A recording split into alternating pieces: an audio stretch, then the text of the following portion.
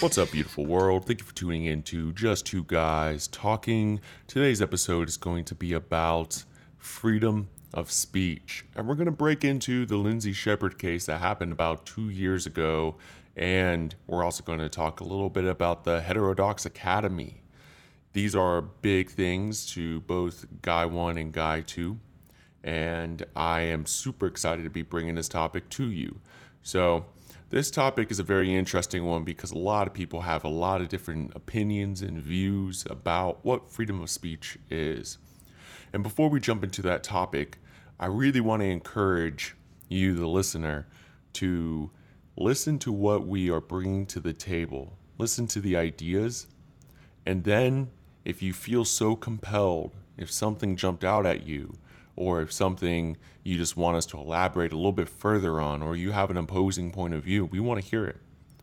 Send us an email to info@justtwoguys.co, and that's the number 2. Or send us a message on Instagram at justtwoguyspodcast. So, kick back, enjoy, and, have fun. What's up, everyone? Thank you for tuning in. Today, we're going to be talking about freedom of speech. So, guy number 2, what are you thinking over here? Well, let's start like this.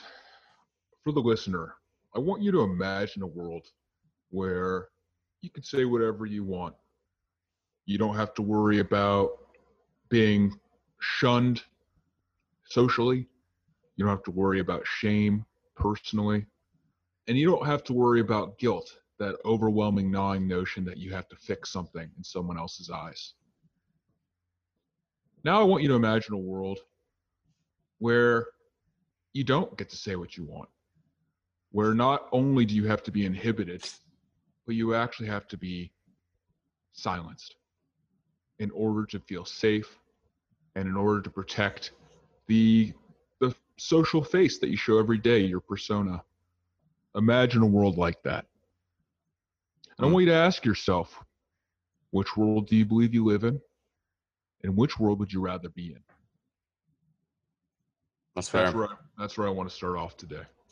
That's a really good leaping off point. And me personally, to answer that question, I would rather be living in a world where we're able to speak our minds, and the way I think about it, as long as what you're saying doesn't I forgot who said this. I know one of the presidents, I feel like, said this, is like, as long as it doesn't touch the tip of my nose, then we're good.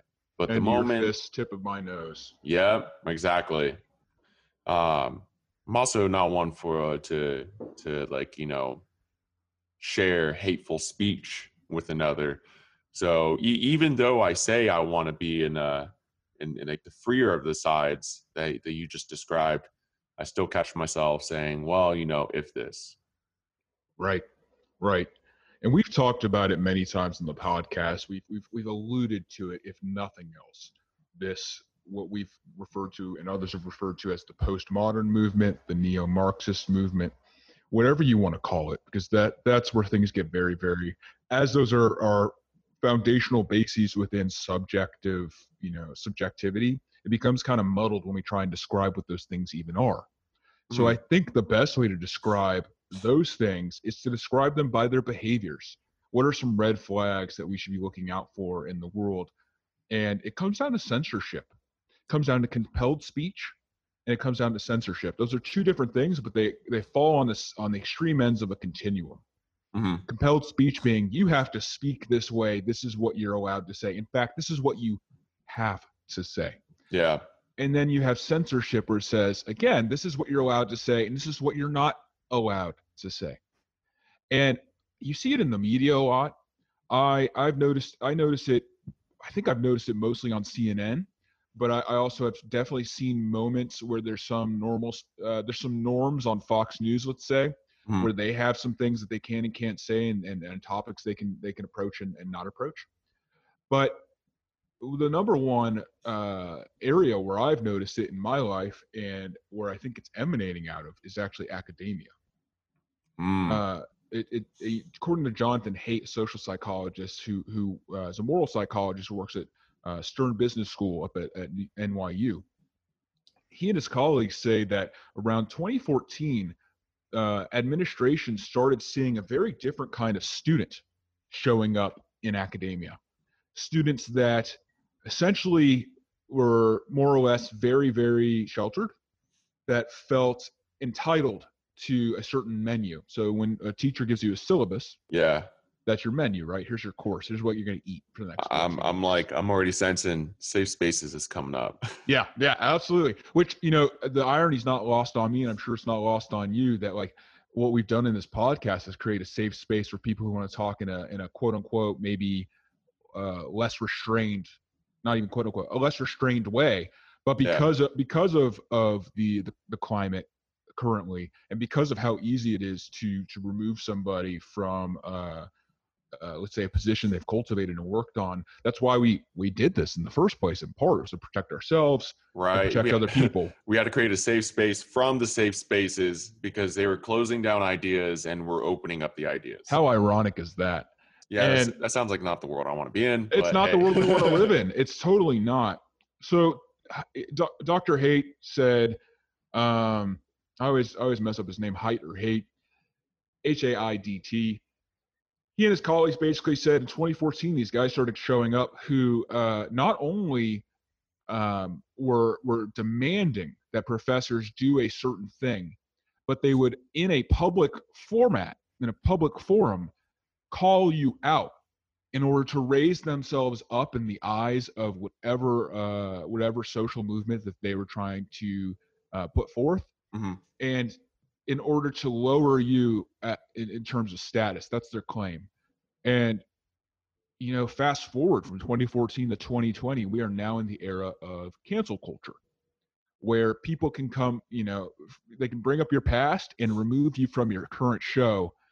And it doesn't matter if you've changed, or even if like what you did wasn't that big of a deal. There's an online mob that anonymously can dismantle and destroy your life. And that's wild. It's super wild. It's incredibly alarming. For me, what kind of pops in my mind is like when we're talking about 2014. One, I got to say, 2014 is a very interesting year because there's so much to unpack in 2014. And what I'm alluding to is that even like for me, this is like almost another topic, but that was when like the medical industry really took a hit. And that's not what we're talking about today, but I just find 2014 a very interesting year because all these huge changes started arising and coming up. And the other thought that I had was postmodernism.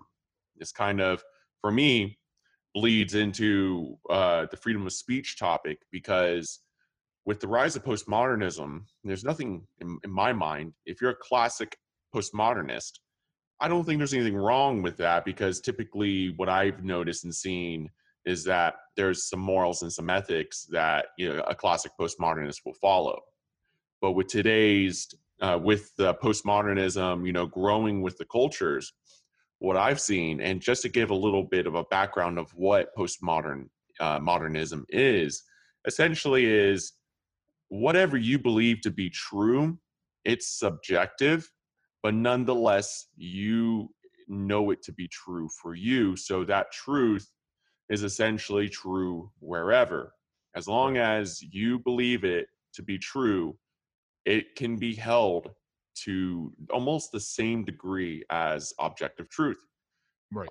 And that's not how I like to operate.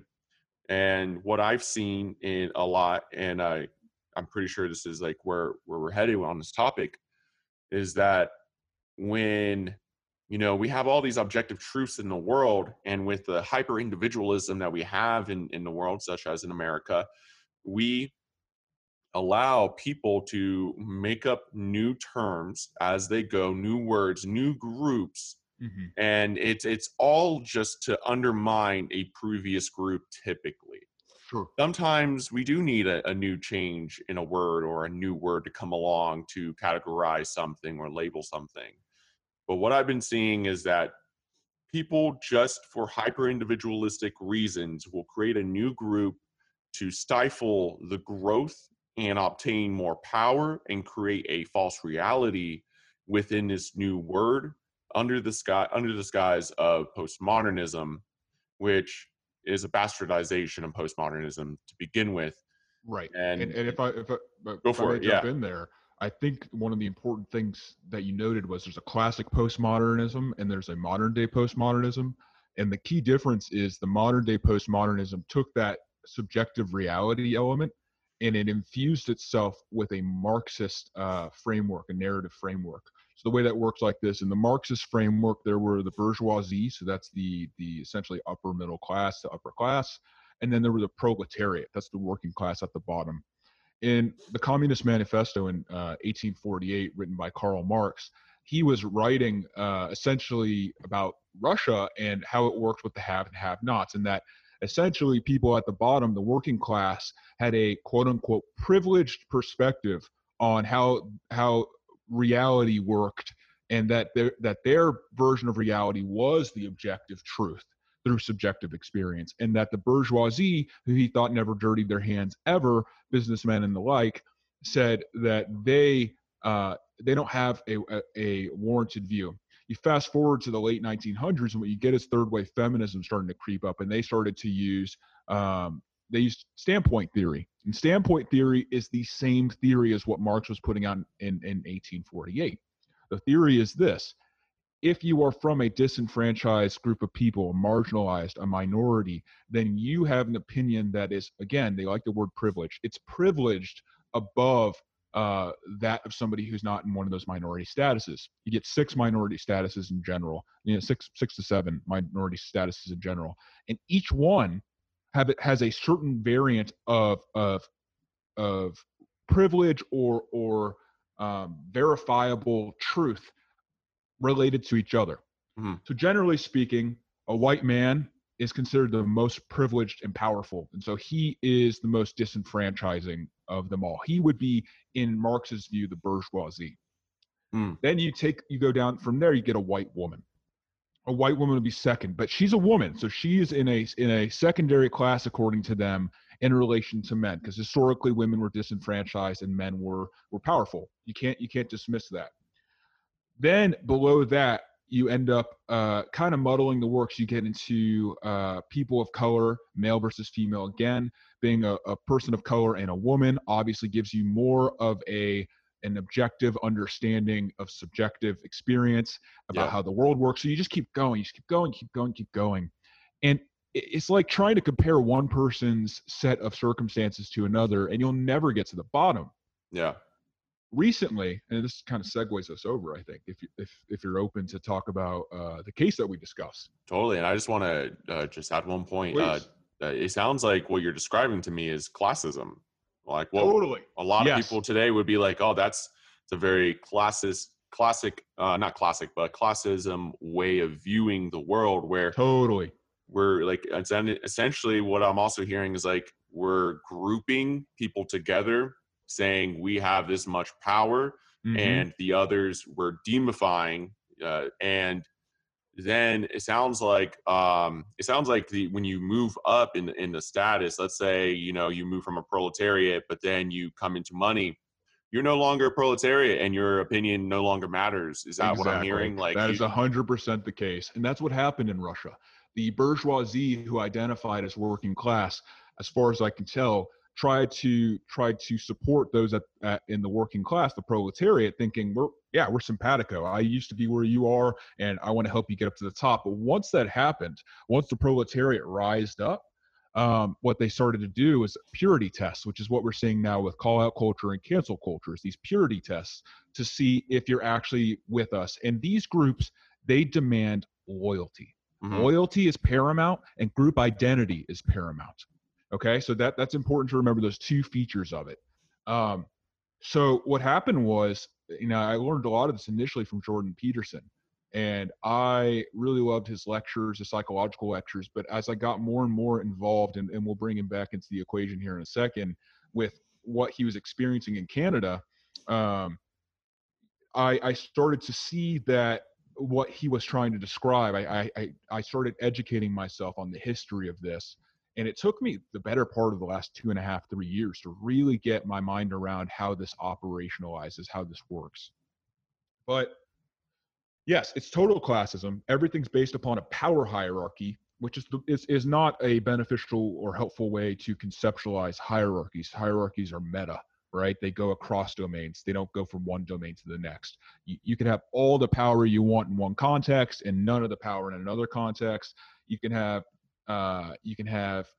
all the authority in one context and none in another like they weave into each other. So in terms of hierarchies being like, let's say, a pyramid, Hmm. let's say there's a pyramid of power, and at the top 1% power is up there. Okay, that's one pyramid based on power. How does it you have to take a look at that pyramid across time, across context, across people, across predispositions, across personalities, across cultures. It's so vast, I can't even name it all. There's several pyramids that all overlap each other. So there's this really myopic view of saying it's all a power dynamic.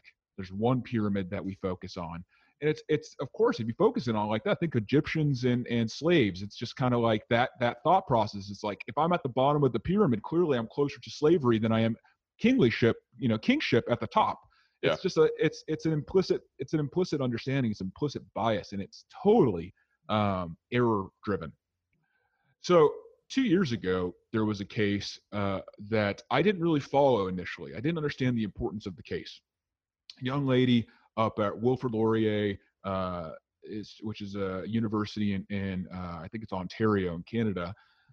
Lindsay Shepherd, a master's student, a TA, was thrown into the fire of postmodern and neo-Marxist thought in a big, big way. Here's what happened. I'll give a brief overview. Lindsay Shepherd was teaching a communication course, if I remember correctly, something along a sociological communication course. And at the time, the subject that she had for these 18 and 19-year-old students, full adults, was that she was going to teach them about pronouns. But according to Lindsay, the syllabus she was given by her boss, which is a Professor Rambukkana, is was dry, and she was losing the students. So she came in with a debate between Jordan Peterson and another professor, where they were debating. It wasn't even a debate; it was really a conversation. It had some debate-like elements, but it was a conversation. Conversations have debate-like elements, and they were discussing alternative pronouns, general neutral pronouns in English language, which anyone who is an English major knows that classically English with pronouns has taught pronouns as being what's called a closed linguistic category. This is according to Jordan Peterson, and you can look this up. It just is what it is. Doesn't mean it can't be changed, but that's how it's always been conceptualized in the English language. So they were discussing the merits of that. And I'm not even going to get into that conversation because it's neither here nor there. But she taught that to 3 classes. She was neutral. She was just trying to get the conversation going because she was trying to teach her class, according to her, what the large scale implications are of grammar and language, as we were talking about earlier, as you were mentioning, guy number one. Words is a big thing on your mind. It's on my mind too. How are we utilizing our words, and what do they mean? They're powerful, Totally. right? They're totally powerful. So of course, if we change our pronouns, that has a cultural implication for us in a big way. And I also want to just jump in, Sure. because and correct me if I'm wrong, but one of the reasons why she brought up this video about these pronouns was because Canada has been going through some changes in their law where they have to Yes. recognize these pronouns anyways. So Yes. so Bill C-16 is what you're referring to. yeah, exactly. I'm looking at it right now, and it doesn't really go into detail on my end about all the pronouns that they must recognize, but Sure. it seems rather vague and really open to interpretation on what any kind of pronoun, whether if it's coming or leaving, Right. can be recognized, which is really scary. And just to clarify a little bit further, so Lindsay Shepherd, she's in this classroom. She wants to entice the students to bring their attention back into the class. She's a TA, so she's already read over the teacher syllabus. She wants to give something a little bit more dynamic for the students. They've already learned all the basic pronouns to write, via English. And now there's this opinion, because they're in college and they're getting ready, quote unquote, for the world. she was just like, okay, let's get a little bit more dynamic and have this conversation where it sounds like she didn't say she was either for or against. She was just giving the students an opportunity to hear that, hey, there are other pronouns that you're going to have to come up against, and here is some views. Take it in with what you will. Is that right? That's 100% right. She was like, here's a current movement within our language. We have a living language. It can change. Mm-hmm. And that's what she was bringing to the table, I feel, is that she was saying, here are some pronouns you'll have to get familiar with, or she didn't even bring up the pronouns, I don't think. I think she brought up just the topic. What are the social implications of adding pronouns to English? You look at other languages, like let's say German, which English is a Germanic Latin language. You look at German, though, specifically, they do have neutral pronouns. It's actually part, according to a friend of mine who speaks German fluently, why it's so hard to learn the language sometimes. I personally, I speak some Spanish, and I speak decently well, near fluent, but not quite there. But you get, when different languages have different nuances to them, like genderizing words, and in Spanish, it's really hard for an English speaker initially, because we don't have that many gendered topics. We might call a ship she, or a car she, but that's more like a colloquialism than it is like a pronoun. Totally. In German, you have some neutrality between how you refer to things, and that English doesn't have that. And she was bringing that up. We've never had that. It's just never existed. So it wasn't in the foundation of the language. It was removed, or at least it wasn't utilized. So she does this. Yeah, she shows it to the class. She's just trying to get a dialogue going about what the implications of adding these pronouns are. By the by, if you look up gender neutral pronouns, this is what makes it very confusing, is that you have a running list of 25 plus possible pronoun permutations and conceptualizations. There's the singular they, saying, talking about, instead of saying he or she is saying, you'd say they are saying, or using they in the singular, which we don't really do in English. And so she's bringing up this conversation. Fast forward, she's brought in with 3 professors. I think they had tenure. I'm not sure. One of them being Dr. Rambukkana, who was, in my opinion, unfair and extremely ideologically possessed. Wouldn't you say? Mm-hmm.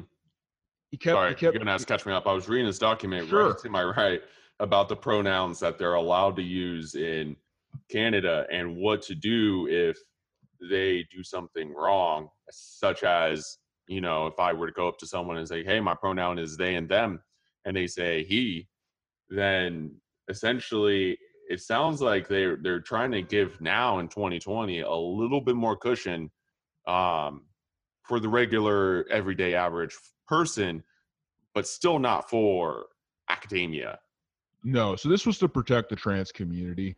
It has no bearing in academia. It's in Canada, at least, from my understanding, it's a campus by campus set of rules and guidelines for this, which Dr. Rambukkana and his colleagues attempted to use the laws of Canada in a unsanctioned, what would be described as tribunal, and interrogation of Lindsay Shepherd, and it doesn't even fit. So, but this all started really because, the reason she was showing Jordan Peterson was he was against the way this law was written. He wasn't against protection for trans people. He was against compelled speech. Yeah. Because you can bring someone into a civil suit if they don't use the right pronoun, is what this was suggesting. And he's like, for perspective and background, Jordan Peterson's, one of his main occupations is he studies the social psychology behind the Nazi regime. He started his dissertation work at McGill University, working on the communist regime, looking at Soviet Russia, because he was doing that during the 80s, during the Cold War, and he's trying to figure out like where he fit into all of that. So he's tracked these patterns over time. Yeah. And he said, no, I've seen this before. We're not doing it. He's like, you can ask me to say something. You cannot force me to say something. Totally. Yeah, I like the way you describe that. Yeah.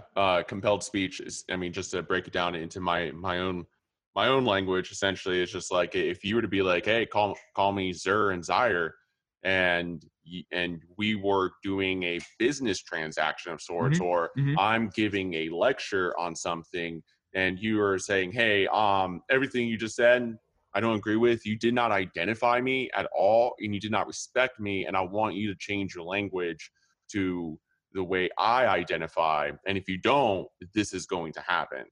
So it's almost like what you're saying is like, hey, we're going to stifle you if you don't speak the way we speak. And when you Right. do speak the way we speak, we're still going to utilize the language we develop to condemn you even further, because you're going to slip up.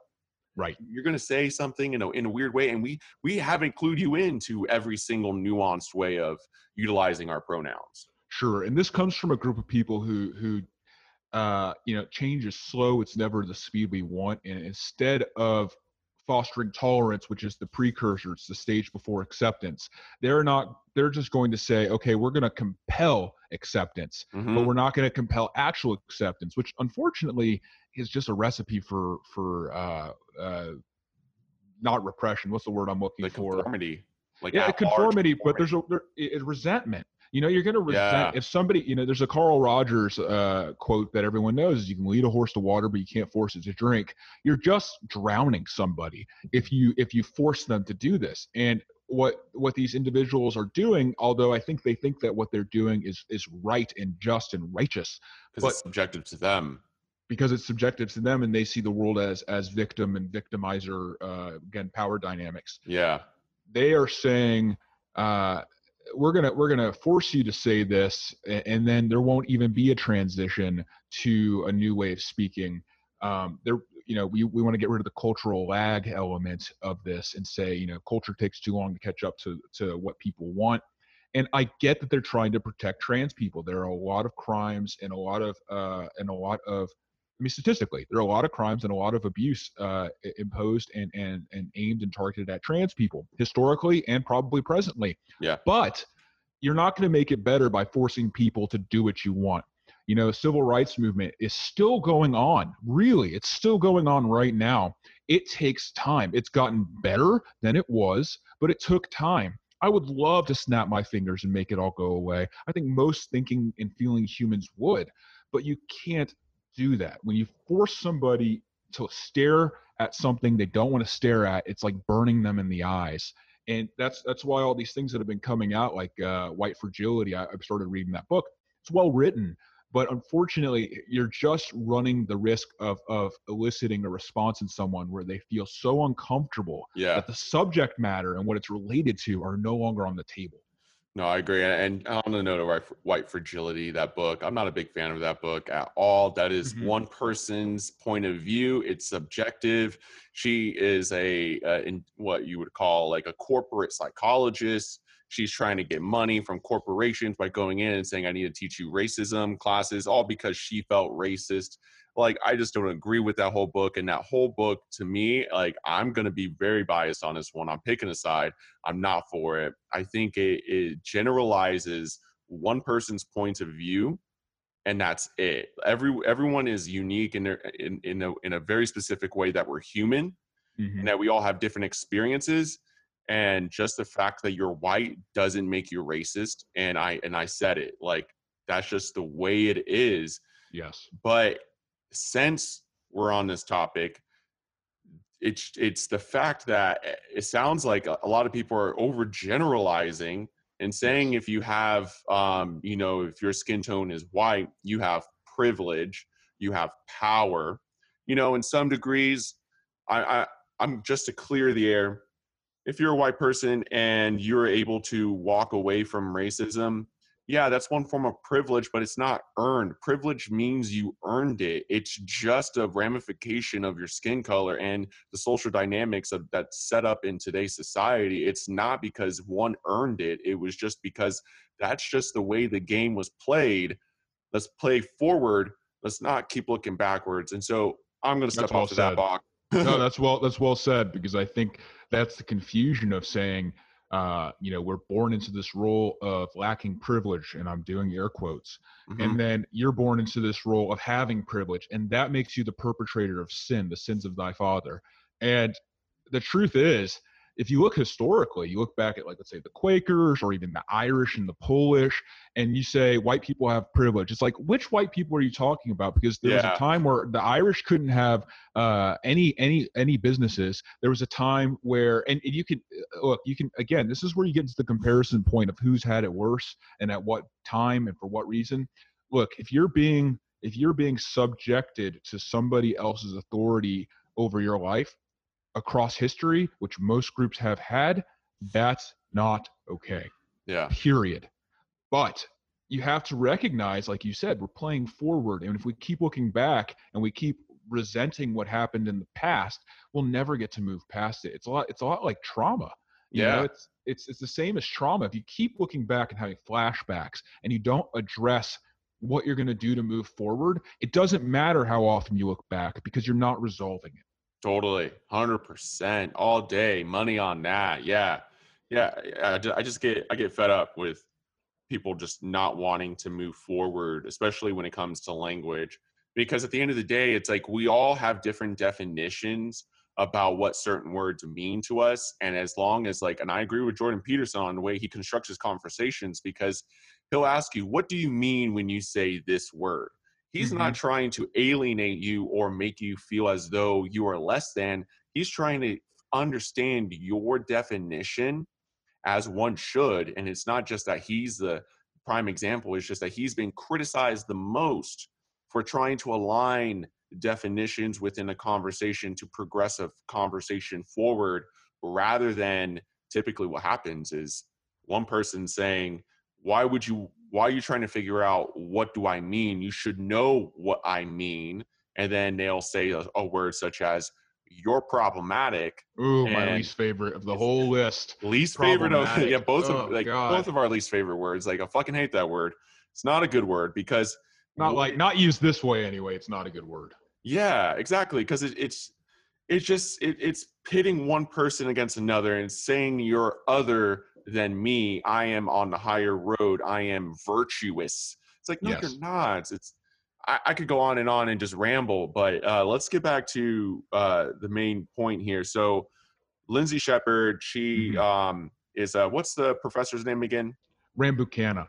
Rambucana. So Rambucana brings in Lindsay Shepherd after she showed this video to the class. And as Nathan Rambucana. Go ahead. yeah, we're just Putting his gonna name call him out there. we're gonna call him Nathan for right now. But Nathan brings in Lindsay Shepherd after the class has happened, and as far as she knows, this was like a very good class. That all the students were attentive. They were, asking questions, and to her, it seemed as everyone was fine. No one took offense to what they just witnessed, which was a conversation with Jordan Peterson. And who was the other person? Do you remember? Jordan, let me look it up real quick. Jordan Peterson and let's see. But please, keep going. I'll find it for you real Totally. quick. And so Jordan Peterson's having this conversation on screen. After class, she's taken aside by Nathan, and two other professors are there. The two other professors do not know why they were called into the office. They do not know the exact details, and they're going to discuss these details. Lindsay goes Mm-hmm. into the conversation thinking that this is a very orderly way. It's a tribunal of sorts. It's following the rules of the academy. She's a TA. She doesn't really understand what's like really going on. Nathan's alluding to that there's something even bigger here. And just for the record, their conversation, correct me if I'm wrong, was off the record. Correct? With Lindsay. Yeah. So it was, more or less. I think what happened is, and this is just totally just based on the optics, and it seems like what Dr. Rambucana did was he brought in two colleagues and ganged up on this girl, but didn't actually tell them what the game he was playing was, and they thought it was some sort of official conversation. Now, Lindsay, to her own admission, got wind that she was coming into something hot and heavy because they said that we were going to have people from basically just a group that moderates behavior on campus based upon minority in relation to minority groups and protects the interests of those individuals. And so I think those individuals came in thinking, oh, we're coming in for something official and we're just going to talk to this girl. What Dr. Rambukkana did was it was vicious and cruel, in my opinion. And he must have said problematic in a 47-minute. Yeah, so many times. It's so like must have been 15 times. I lost count. And and not only did he call her showing the video problematic, he said you created a toxic and unsafe environment for some of our students to engage with. And Lindsay's response, which was so beautiful and eloquent, she did cry during part of it. I felt her frustration. I Oh felt her yeah, I was pain. frustrated just listening to it. Even Oh my 3 God. minutes in, I was like, "What the absolute fuck are they talking It about?" was gut wrenching, right? It was just like, shut up. You guys are bullies. They were trying to bully her into thinking the way they wanted. There was a point, I think it was about 25 to 27 minutes in, where she said I should have used the word problematic. So she did break ground at some point. But initially, she said, I don't see what's wrong with me neutrally showing two sides of the argument. And they said you made it unsafe. And she said the world that they're going to walk into is not going to be safe. And they said they weren't ready for that. Rambukkana's like, they're not ready for that. She goes, they're 18 and 19 years old. They're They're adults. adults. And he goes, yeah, but they're young adults. If this was a graduate class, then that would be fine. Because it was an undergraduate class, they weren't ready, and you hurt people. Well, fast forward, though, after the investigation, and I think this still holds water, there were no actual students who complained. This was all this professor's delusional sentiment about what happened. Because As far as apparently, yeah, sorry to cut you off, but he no, has biases against Jordan Peterson, right? he had biases against Jordan Peterson, and a lot of people, Dr. Peterson ruffles some feathers. He only comes with facts when he has these debates. The facts that he's read through the literature. He is a scholar. I consider him a very intelligent and brilliant man. Yeah. You don't have to agree with his politics, although his politics really are neither here nor there. He's never actually talking about politics. He will speak on, and correct me if you don't see it this way, he speaks on the elements of what could be described as a political argument, but he's making more of a human argument when it comes to interactions. Because he's a clinical psychologist. That's what No, he I agree. does. Yeah, he's setting up the structures and the foundation for a proper communication or a dialogue can be had. Yes. So part of the conversation, and I'm trying to find the professor he was talking with's name. It's not readily available to me, or at least I'm looking for it. And I'm having a hard time talking and finding it. But essentially, they're on the agenda with Steve Paikin. And what's funny is after this whole thing went down, I think the president or prime minister, what did they say in Canada about like who's leading the school? In the States, we have the deans and we have all that. Basically, someone of that level ended, after all this stuff, does not admit that what Lindsay did wasn't wrong and just apologize. This shouldn't be, she's like, it shouldn't have been handled this way. It's like, this shouldn't have happened at all. Yeah. A, and B, you're wrong. Admit you're wrong. Here's what happens. The plot thickens. Totally. And to anyone who's like, oh man, I don't really like this story. I'm sorry, but we got to get into it as part of freedom of speech. It's a big, big case that was really an oversight on my part, as this means a lot to me. I missed it, but I got it. I got it 2 years later. Well, and it's still applicable today. It's so applicable. It's still going on. There's a huge court case going on. Lindsay has a $3.6 million lawsuit with Wilfrid Laurier because they essentially tried to go on a shock and awe post-traumatic stress routine on this girl, and they tried to beat her into submission. Not literally, but emotionally. But in every other way, yes. Yes, in every other way. They said her master's work was at jeopardy. They said her TA-ship, her job was in jeopardy. And basically, you are literally condemning someone's professional possibilities. Yep. You're condemning it to death right there because you're cutting it at the roots. Yeah. So if you don't talk like us, you're not getting a doctorate. Right. If you don't talk like us, it was a master's. But if you don't talk like us, you're not getting your graduate degree. You'll never be a professor, which was her goal. And that may never happen. It may happen, but it may never happen now. She's done a lot of engagements talking about free speech and what it means to her, and to her own admission, it wasn't a huge topic for her. But that was one of those things that, like in English common law systems, I take it for granted. I've always taken it for granted that I could speak my mind. Mm-hmm.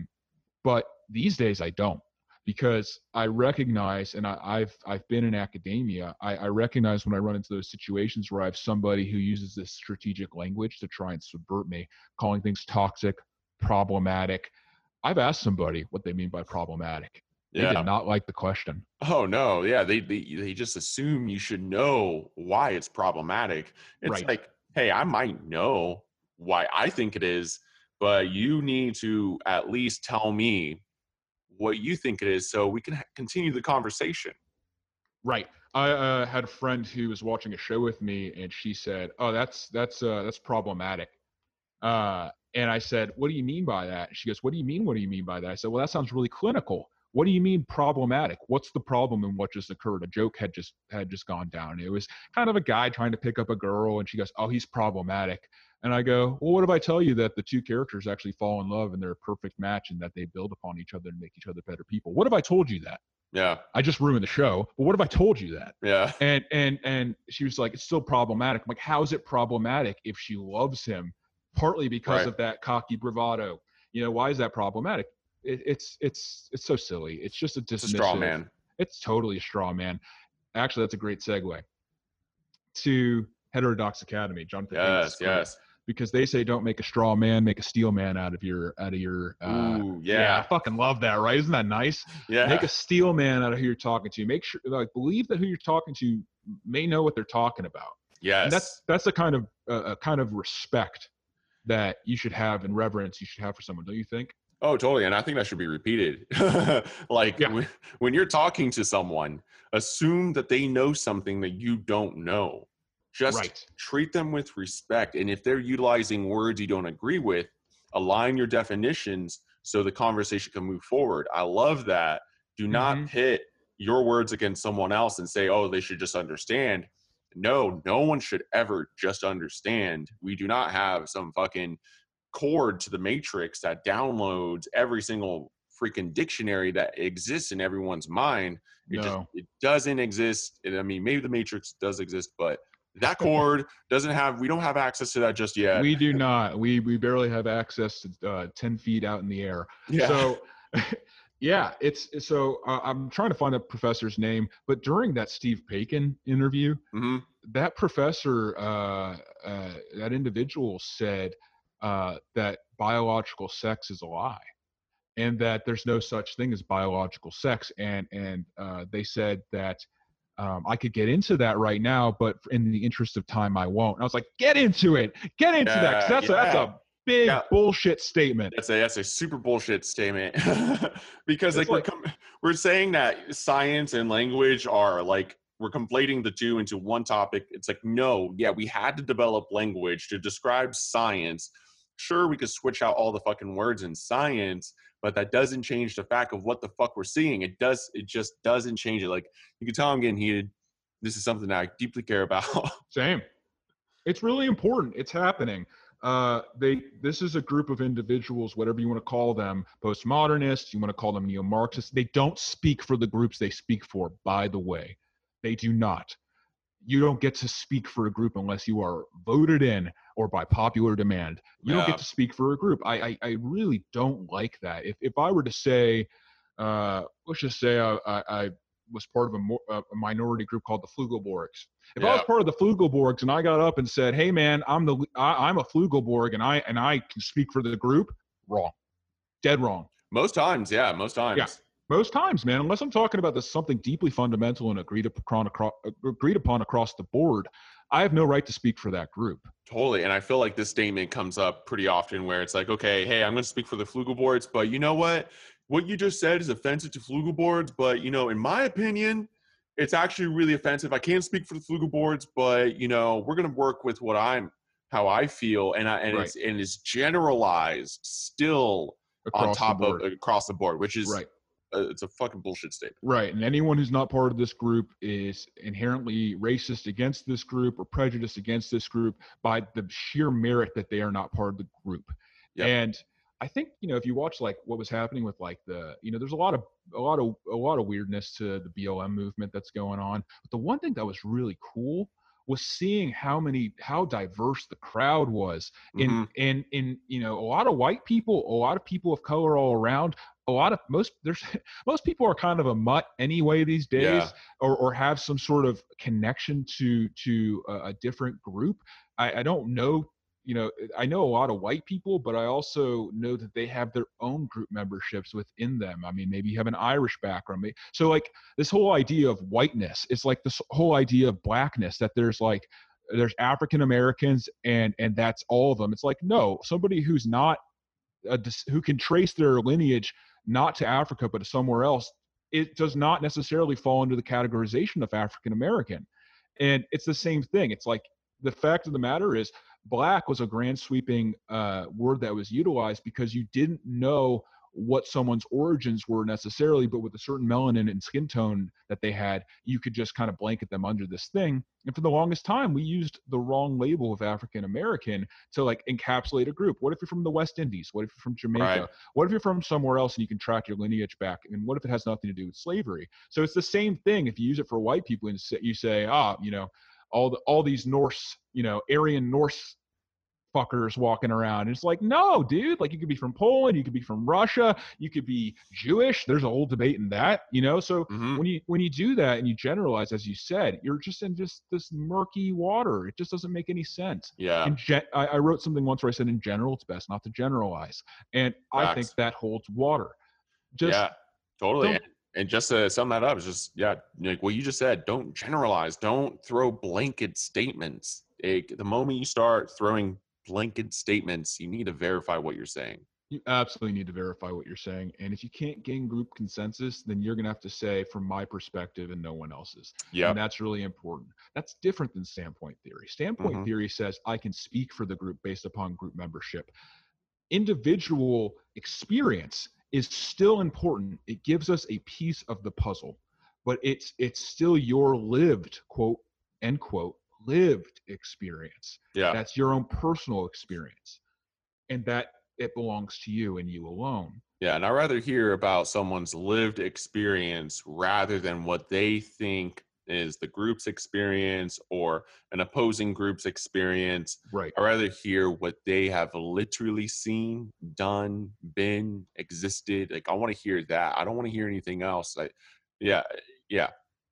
That's how I feel. You can give me your perspective on the group, but don't tell me how the group feels. I don't like Exactly. that. It Yeah, doesn't because feel like there is no fucking, I don't know, robot that is fueled by how the group feels, and we can ask that robot. No one knows except right. for this false reality that's created within the group. And It's very hive mindy, right? It kind of mhm, reminds me of if you guys don't know a Moral Fiber. It's a really small little podcast on YouTube by a neuropsych student named Ryan Alexandria. She's really cool.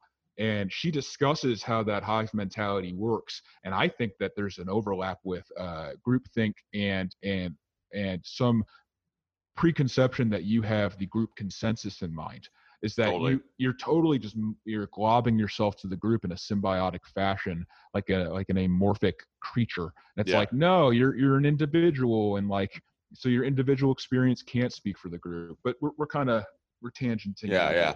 Back to Lindsay.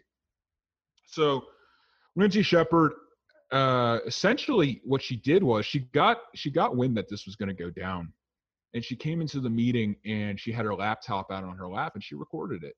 And in Ontario, all you need is a single party to be aware that there's a recording for you to record it. Now, she told them she was taking notes. She wasn't lying. She was taking notes, Oh yeah.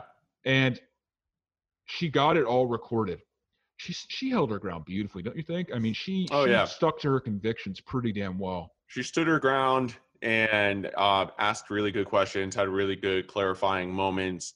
Um, yeah, let's keep moving along because I agree that she did stand her ground really well. She did really well, and so she's gotten involved with certain groups. There was one professor that came to her rescue at the end of the day. Somebody who, as part of the faculty at Wilfrid Laurier, saw this as an issue and was writing about it a few years before.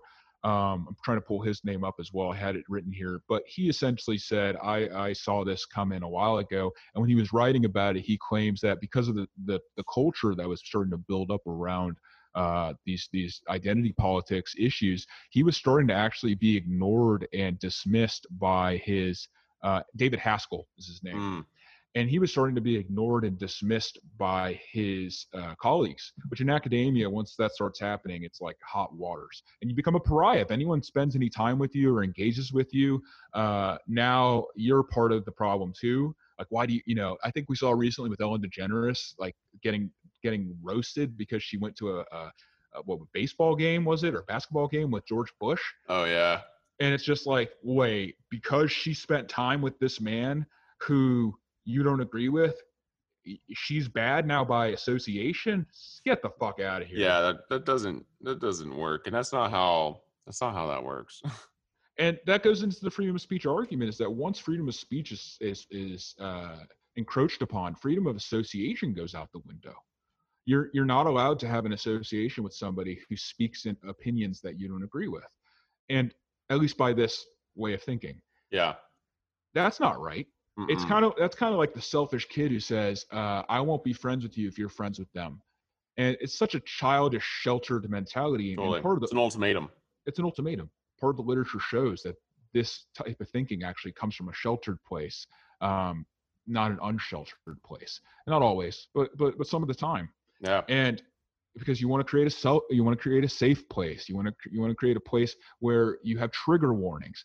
There are no trigger warnings walking down the street. If you have PTSD and from a gunshot and a car backfires, there's no trigger warning for the car backfire. Yeah, seriously. Yeah, not at all. And you not can't get the person who had the car backfire arrested either. No, not at all. And you can listen to that and say that's a specious argument. Human beings have choice. Yes, that's true. But you should be choosing to do the things that are difficult for you so that when challenging moments arise, you have the faculties, the steel mind, the steel spine to stand up in the face of them. You're like, oh, it's hard for people with PTSD. Yes, PTSD is a challenging diagnosis. It's a challenging physiological dilemma because you are preset to react. Mm-hmm. But there's exposure therapy, which is one of the number one ways of treating PTSD. And that involves exposing you to the things that you don't necessarily want to be around willingly. Totally. So that you can handle it when it happens unwillingly. Yeah, 100%. So the fact of the matter is the psychological literature sound. Exposure therapy has been around since the 1950s. This is not new. Nothing new. It's nothing new. So fast forward, Lindsay and this professor David Haskell get involved with a group, Jonathan Haidt's group. Again, the social psychologist from Howard or for Stern's Business School at NYU, which is called Heterodox Academy. And I think we should talk about it a little bit. Totally. Yeah. See, where do you want to start? Let's just start with what their main tenets, and maybe if you don't mind, you might want to read it off. Sure. I think I have it. It's called the Heterodox Way, right? Mm-hmm. Gotcha. So there's essentially 5 tenets for the Heterodox Way, and I'm just going to list 1 through 5, and then we can get into detail a little bit more. But the first one is make your case with evidence. Number 2, be intellectually charitable. Number 3, be intellectually humble. Number 4, be constructive. And number 5, be yourself. So I really enjoy looking over the Heterodox Way because honestly, this is like a very simplistic viewpoint and vantage and perspective of essentially how to orient yourself in a conversation with almost and nearly anyone in the world. And now I'm going to go through and I'm going to just read off 1 through 5 of what each one means, at least to the Heterodox Academy. So number 1, make your case with evidence. Link to that evidence whenever possible for online publications on social media, or describe it when you can, such as in talks or conversations. Any specific statistics, quotes, or novel facts should have ready citations from credible sources. So number 1, the whole thing is making your case with evidence. And I agree with that. It's like we all run into this one situation when you're talking with someone and they state some fact I wanted it. My gut was saying some bogus fact, but that's a subjective Mm-hmm. feeling. Sure. So, I'm having this conversation and they state a fact, and I'm like, where'd you get that resource? Where's your resources? And here's the point that I hear often in the world. Why do I need to cite my resources to you? Or what do you care about where I got that information from? It's like, okay, that's like, you don't want to build a straw man. You want to build a steel man. And so when you're able to come back with, hey, I read this here, or you're able to describe where you got it from, because not everyone's a walking DuckDuckGo search engine. I didn't reference Google because we're moving forward. DuckDuckGo is the way. So if you can't, just be like, oh, I pulled it up from this resource and this credible, citation, it's like, don't play into their game. Describe it to the best of your ability to move the conversation forward. Make your case with evidence. Don't succumb to the straw man theory. Just, what do you think about that guy number 2? I would just say, I've even heard Jordan Peterson go, I don't know why. Somebody asked him where he got it. He couldn't remember in the moment, and they're pushing him. He said, I don't know why I'm actually obliged to just have that knowledge at hand. And, this is the first time I've ever criticized the guy. I would say he got hot under the collar Mm-hmm. and he got annoyed. I would say if you don't have it ready, available, say, I'm going to look back at where I got it, but just know I got it from a source. I'll send you that source and you can tell me what you think. And Exactly. I think that's perfectly acceptable personally. Super acceptable. I've done that in conversations, and I've lost a few friends that way, where they're like, I can't believe you're sending me articles after the fact we had this conversation. I was like, well, I did say I was going to send it to you, and I Mm-hmm. stuck by my word, and that's the resource I pulled it from. And then there's other people in my life where they're like, wow, I really enjoyed that conversation. Thank you for sending me these resources. I still don't agree with you, but hey, man, I love you as a human being. Let's, keep being friends. And those Yeah. to me are the beautiful people. Yeah. If you can do that, that's what, like what we talked about last time. That's the inner circle mindset. That's someone you want. Somebody's trying to keep a good ecosystem. Like, yeah. And to put in perspective though, for this group is, and you went through the opener here, right? Yeah, well, actually, Viewpoint. I didn't even go through the opener. I just went through 1 through 5. But if you Sure. want to go through the opener real quick, and then we can jump back into 2 and then describe each one thereafter. Sure. I want to give some context for what Heterodox is. So Heterodox Academy is comprised of nearly 4,000 members from a range of demographic backgrounds and academic disciplines, holding various institutional roles all over the United States and beyond. There are members in Canada, as you will remember. Lindsay, David, both are in Canada and in our Ontario. So they both are members. Actually, Lindsay won their I think it was the Heterodox Academy Student of the Year. Nice. I think she won some sort of position like that, and that's wonderful that they supported her. As would be expected from a heterogeneous network, our members hold a range of views on virtually any topic up for discussion. As an organization, we prize pluralism and we value constructive disagreement. However, we do not promote viewpoint diversity for its own sake. Our primary goal is to improve research and teaching at colleges and universities. Keeping in mind, viewpoint diversity does not mean every viewpoint necessarily is one you want to entertain. If you've got a group of Nazis talking to you, and the group consensus is that Nazism is bad, which I hope that's the group consensus for most people, Yeah. you don't necessarily want to entertain that. You don't shut them down in a public forum, but so they go forward. We recognize that institutions of higher learning are not public squares in the traditional sense, but rather sites for the production and dissemination of knowledge. Again, academia is not a public area, but it also shouldn't be treated so privately that you dismiss any ideas that you decide don't belong that don't belong, and that's arbitrary. To facilitate these objectives, we embrace a particular set of norms and values, which we've taken to call the heterodox way, HXA way. We encourage our members to embody these in all of their professional interactions. Guy number 1 was getting into what those were.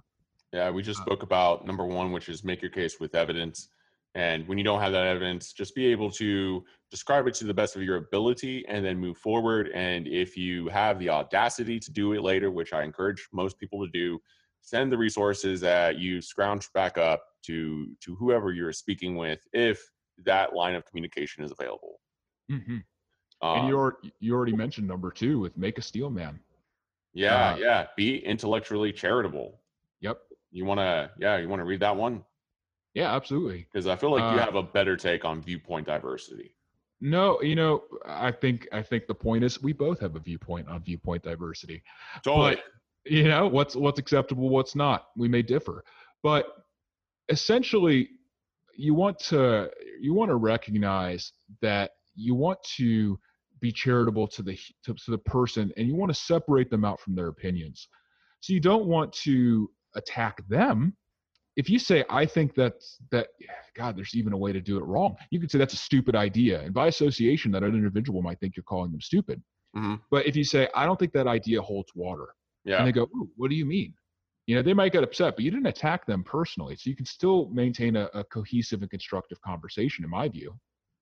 um, let's get down to number three, which would follow up that with, I think this is a beautiful. They definitely spent some time crafting this. totally. Be intellectually humble. That would be the other side. If somebody says to you your opinion doesn't hold water, or that you don't agree, then you need to like accept that you might be wrong. Yeah, yeah. To be genuinely open, as it says here, to be genuinely open to changing your mind about an issue, if that is what is expected of a interlocutress. Interlocutors. Interlocutors are people who are engaged in a civil debate or dialogue. Oh, nice. Thank you for that word Hmm. backup.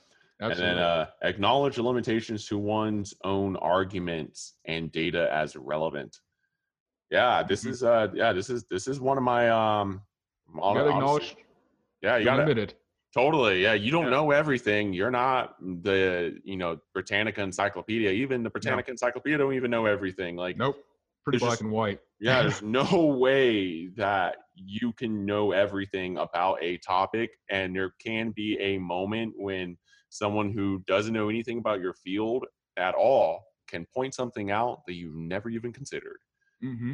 So be humble enough to take in that viewpoint and not to attack them, not to make it personal. Sure. Just listen to the idea. Like judge it for the idea, not the person saying it.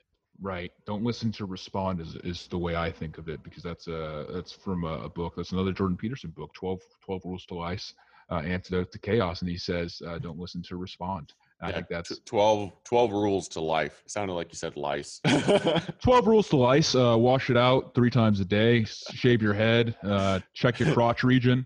Yeah, Yeah. seriously, and make a circus when you can. Yeah. Make a circus when you can. Make sure they're not highly intelligent lice. You don't want to kill a sentient being. Yeah, Um, seriously. but yeah, it's you want to be humble about it. And I like the next one, which is be constructive. And I always try to do this when I sit down with people, although not always perfectly, and not always in the way I want, but at least I know where I want to be if I don't land there. Hmm. Is what is my intention for this conversation? They say be constructive. You don't just want to criticize a possible alternative because it elicits an emotional response. And this goes back to some of our other episodes, like anxiety. How do you got to recognize and label your emotional state in regard to what they said before you just start responding, or you're going to respond in a really reactive way. They make a good list here. You see this here? Yeah, That yeah. contempt, hostility, snark, sarcasm, out of there. Yeah, avoid those. Calling people Stalin or Hitler or Mao or the Nazis. Like those Yeah. are, let's reserve those for when those actually count. Yeah, the moment someone's like, not to make a comparison, but like it sounds like you're comparing your, such and such to Hitler, like it's just like Hitler. It's like that is the weakest argument in the drawer. And Yeah. unless if it's applicable to the conversation, we're not talking about Nazis, we're not talking about Hitler, and we're not talking about the Holocaust. Like if we're talking about something entirely different, do not bring that into the conversation. It's Right. just blasphemous. Right. Eugenics is not necessarily Nazism, but it is a thought. It is a idea that is not really palatable. But like if somebody's promoting something like a grand sweeping elimination, just say that sounds like eugenics. You don't have to Yeah, compare them to this horrible group. totally. And like, yeah, exactly. No, I think that's enough on that one. Sure. And the last one, I think, is all yours, man, because you're the most yourself guy that I know, even when you're being guy number one or guy number two. Oh, I appreciate it. Yeah, number 5 is just be yourself. And yeah, honestly, like being yourself for me really does encompass like all the other tenets, making your case, being intellectually charitable, being intellectually humble, and be constructive. And that's how I am myself. Because like when you ultimately own who you are and you know what you know, and you're willing to be open to other ideas, being yourself is the best defense. Sure. You don't want to pretend. You don't want to have a mask on. If you don't wear suits, don't wear suits. Like just own it. And as long as you're owning it, there's really no label or corner that you can be put into. Absolutely. Being yourself means that you are, because you know you're in a space where intellectual pursuits and conversational pursuits are our goal. You get this opportunity to actually be authentic and not hide behind your hands and in the sand. And that's kind of part of what our podcast is really about, is that although we throw up the anonymity for that irony that we stated earlier, that we have to hide in order to be authentic.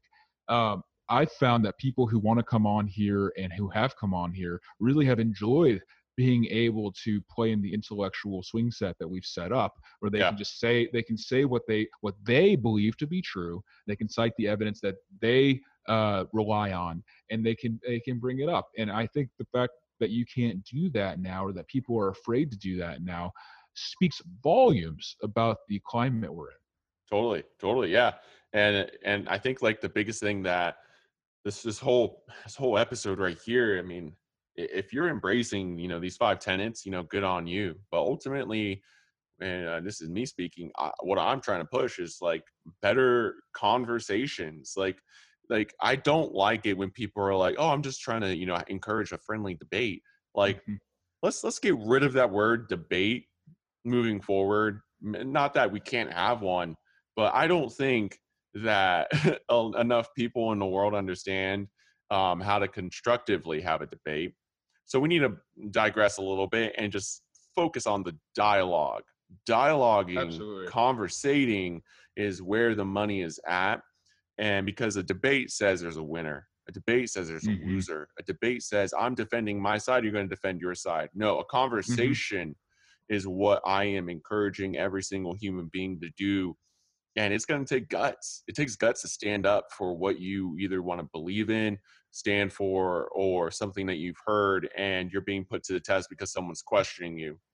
I get so tired when someone is just like, when I ask them a question and then they get defensive. It's as if I'm challenging their character.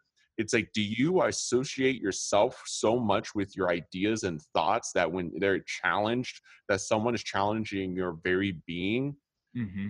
then you have a problem. Hmm. I've often said that most battles, most wars are built upon one concept in the English language, which is the word tacit. Tacit meaning that which does not need to be described because it's so clear, something along those lines. Mm, And that's a feeling as much as it's an idea. And if you say, clearly what I'm saying is correct, obviously this is the thing, this is the way it works. Are you an idiot? You don't get what I'm saying? It's so clear. You must be an idiot and I can dismiss you. And that's what's happening, is that, and you see it a lot on the ideological left. oh And yeah. that's really where we run into the possibility of getting in trouble, because we've seen how far the left can go in extreme circumstances across time, but it can go, we don't know how far it can go in the United States and in modern Western era. And just So to balance that out, I think it's on both sides. it It's is on both the sides, far for left, it's sure. the far right. I mean, For the sure. And moderate the moderates do not have a big enough voice. the moderates don't have a big enough voice, but I'd argue there's more moderates than there are the other two factions. There's just a 100%. there's just a bleed over. Yeah, they're just Um, loud. they're just, yeah, both sides are loud, but the middle core group that like are living their lives and doing their thing, there's like, I don't agree with you totally, I don't agree with you totally, I guess I don't Yeah, have friends, I'm gonna go do my own thing. pretty much. Like Yeah. it's just, and the more I think the older I get, the more moderates I actually meet. Hmm. um it's very interesting that that at least in this country, the ideological hue is crumbling. It's eroding at the edges, because as a party gets more to its side, so as the left gets more left, as the right gets more right, they lose people, because by contrast, the people who are classic, let's just say, are the last wave of that group, Mhm. now look like they're the other side by contrast. Yeah, yeah, exactly. Yo, man, I've oh the countless times I've been considered either super far right or super far left over just conversing over some ideas just because I wanted to have a conversation about some ideas, and they were like, "How dare you entertain those ideas? You are now labeled this in my mind," and they Hmm. really let me know it in the conversation. Absolutely. Freedom of speech, guys, it's in our Constitution of the United States for a reason.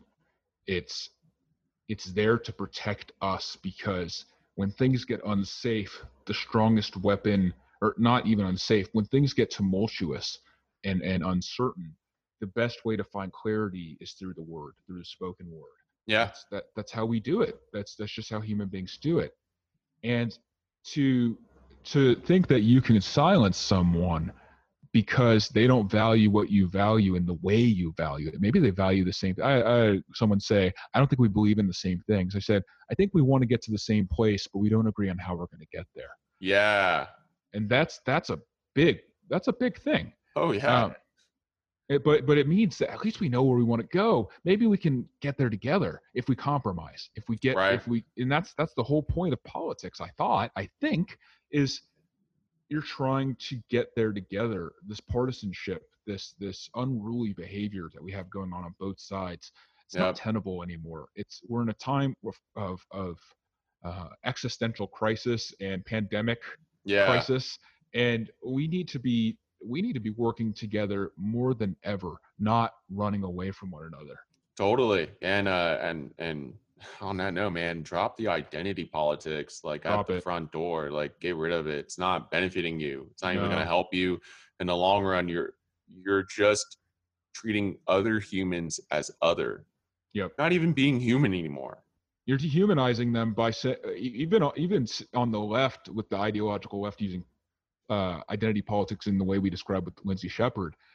Uh, if you're making group identity paramount, you've just dehumanized someone you're trying to treat in a more humane way. Yeah. That's bonkers. Yeah, it's like, oh, come over here and you can be treated like human, but until you do, you're other. And if you die, cool. We actually hope you do. You have to break that one down for me. That got a little vague. What do you mean by that? It's just like it's basically what I'm saying, or what I'm hearing is like when I hear the identity politics come up and they're just like, well, one, like if you conform with us, we'll treat you as human. If you give us fealty and loyalty. Yeah, Yeah, exactly. But sure. until then, we hope the latter. Yeah, we hope that you're wiped off. Yeah, I think it has that removal, wiped off the chessboard kind of feel to it.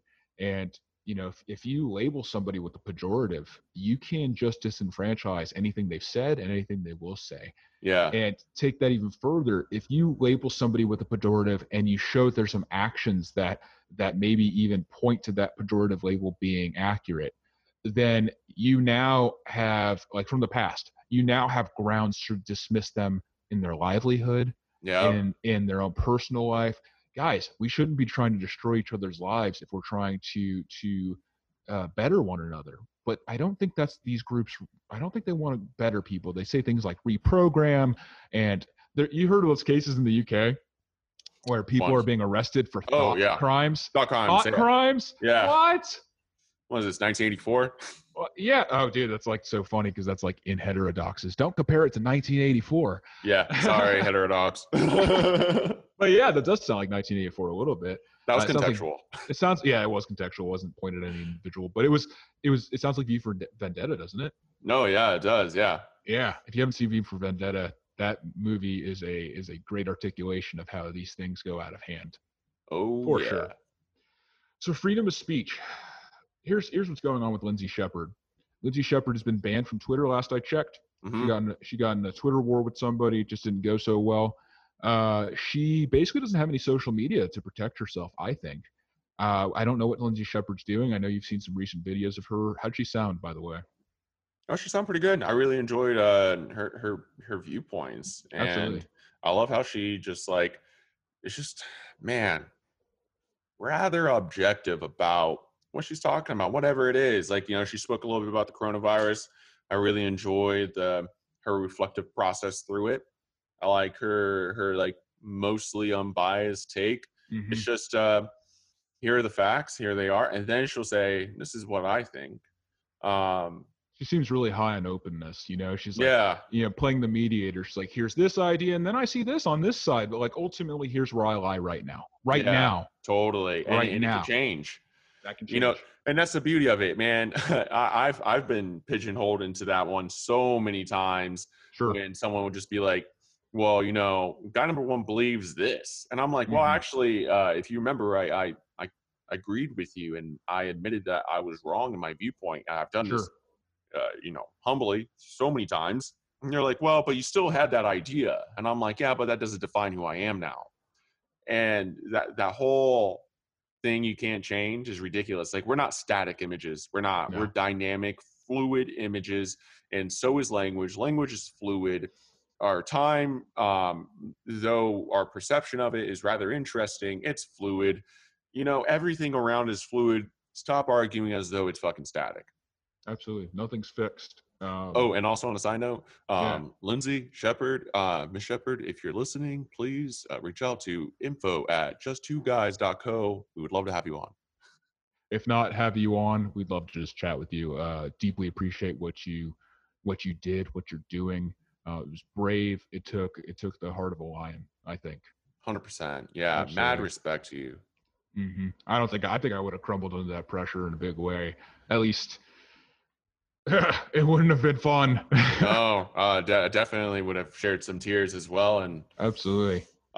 man, yeah, I did not have the wherewithal that I have now. You know, at her age when she was going through She that. must have been what, 22, 23? I have to look that up. She was a Yeah, master's program straight out of college, so she couldn't have been much older, seriously, and good on or straight her out of for university. yeah, good on her for maintaining ground. You know. Absolutely. You you impressed me. She impressed me. Hmm. In you so rarely see someone articulate themselves so beautifully under pressure like that, especially Yeah. pressure they weren't really sure they were walking into. Oh yeah. That composure took such a understanding of self and what you believe and what you said the university stands for, which is a place where people can learn different perspectives and to make up their own mind, is so valid and so true. And we need to get back to that any place that we're not doing that anymore. I agree. And I I just this thing, this one moment, it's totally off the, just kind of relative, but it's kind of funny to me. I Kind of related, really, yeah. yeah, I thought it was hilarious how Nathan, he was just like, uh, how would you feel if we started talking about like women's rights in the conversation, and then he says a few other things, and then she was just Lindsay's asks him, hey, could you clarify what are you asking? He actually stopped saying what he was originally saying and then said, if you were a trans person, how do you think you would feel if you showed the same video that you showed? And that's just an awful point of view. And also, he regressed off of the original point of view because, sorry, women's rights is a fucking movement. It's a thing. Yeah, and that we all talk about. Like he was really looking for a way to like put the nail on the coffin, and bro, there was no nails. There was no nails. Dr. Ram Buchanan, if you ever hear this, if you're listening to this, I implore you to change your to be willing to change your point of view on this, and to be willing to take ownership of your role in this matter. This incredibly bright individual who worked for you um, did not deserve this treatment. Was totally, in my view, and in the view of the public, in a large scope, in the right to do what she did. And I think she enriched your students' experience. And I really hope that you take some time and some meditative thought to contemplate on the possibility that you're wrong. Yeah, yeah. And if you want to talk about it with us, again, send us an email. would love to have you on. Absolutely. So, guys, I think we're coming to a close here, but just to leave you with some thoughts. Freedom of speech is a right. Hurting other people with your speech is not. You make a decision as people what hate speech is, harm speech is, we're all going to have to figure that out as we play along this game.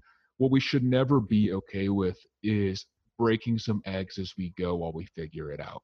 That should never be okay with you. If you're part of any movement or any thought, you should not say, okay, well, if we get it wrong in a couple instances, so be it. We don't want to have anyone who is subject to that. We don't want to have people accidentally on death row. We don't want people accidentally losing their jobs. I personally don't feel that it's a good frame of mind to be in, to say, if we break some eggs along the way, if we get it wrong a couple times, at least eventually we know we'll get it right. That's sacrificial. That's martyrdom, and that's what this trio of professors tried to do. Not martyrdom, it's sacrifice. That's what these professors try to do to Lindsay Shepherd, and I don't care for that behavior. And Lindsay, you behave admirably. Yeah, 100% agree.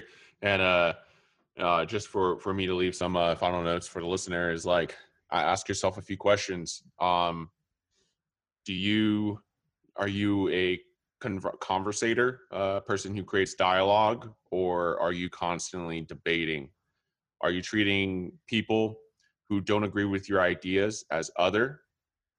And one final question is that I would want to implore you to ask yourself is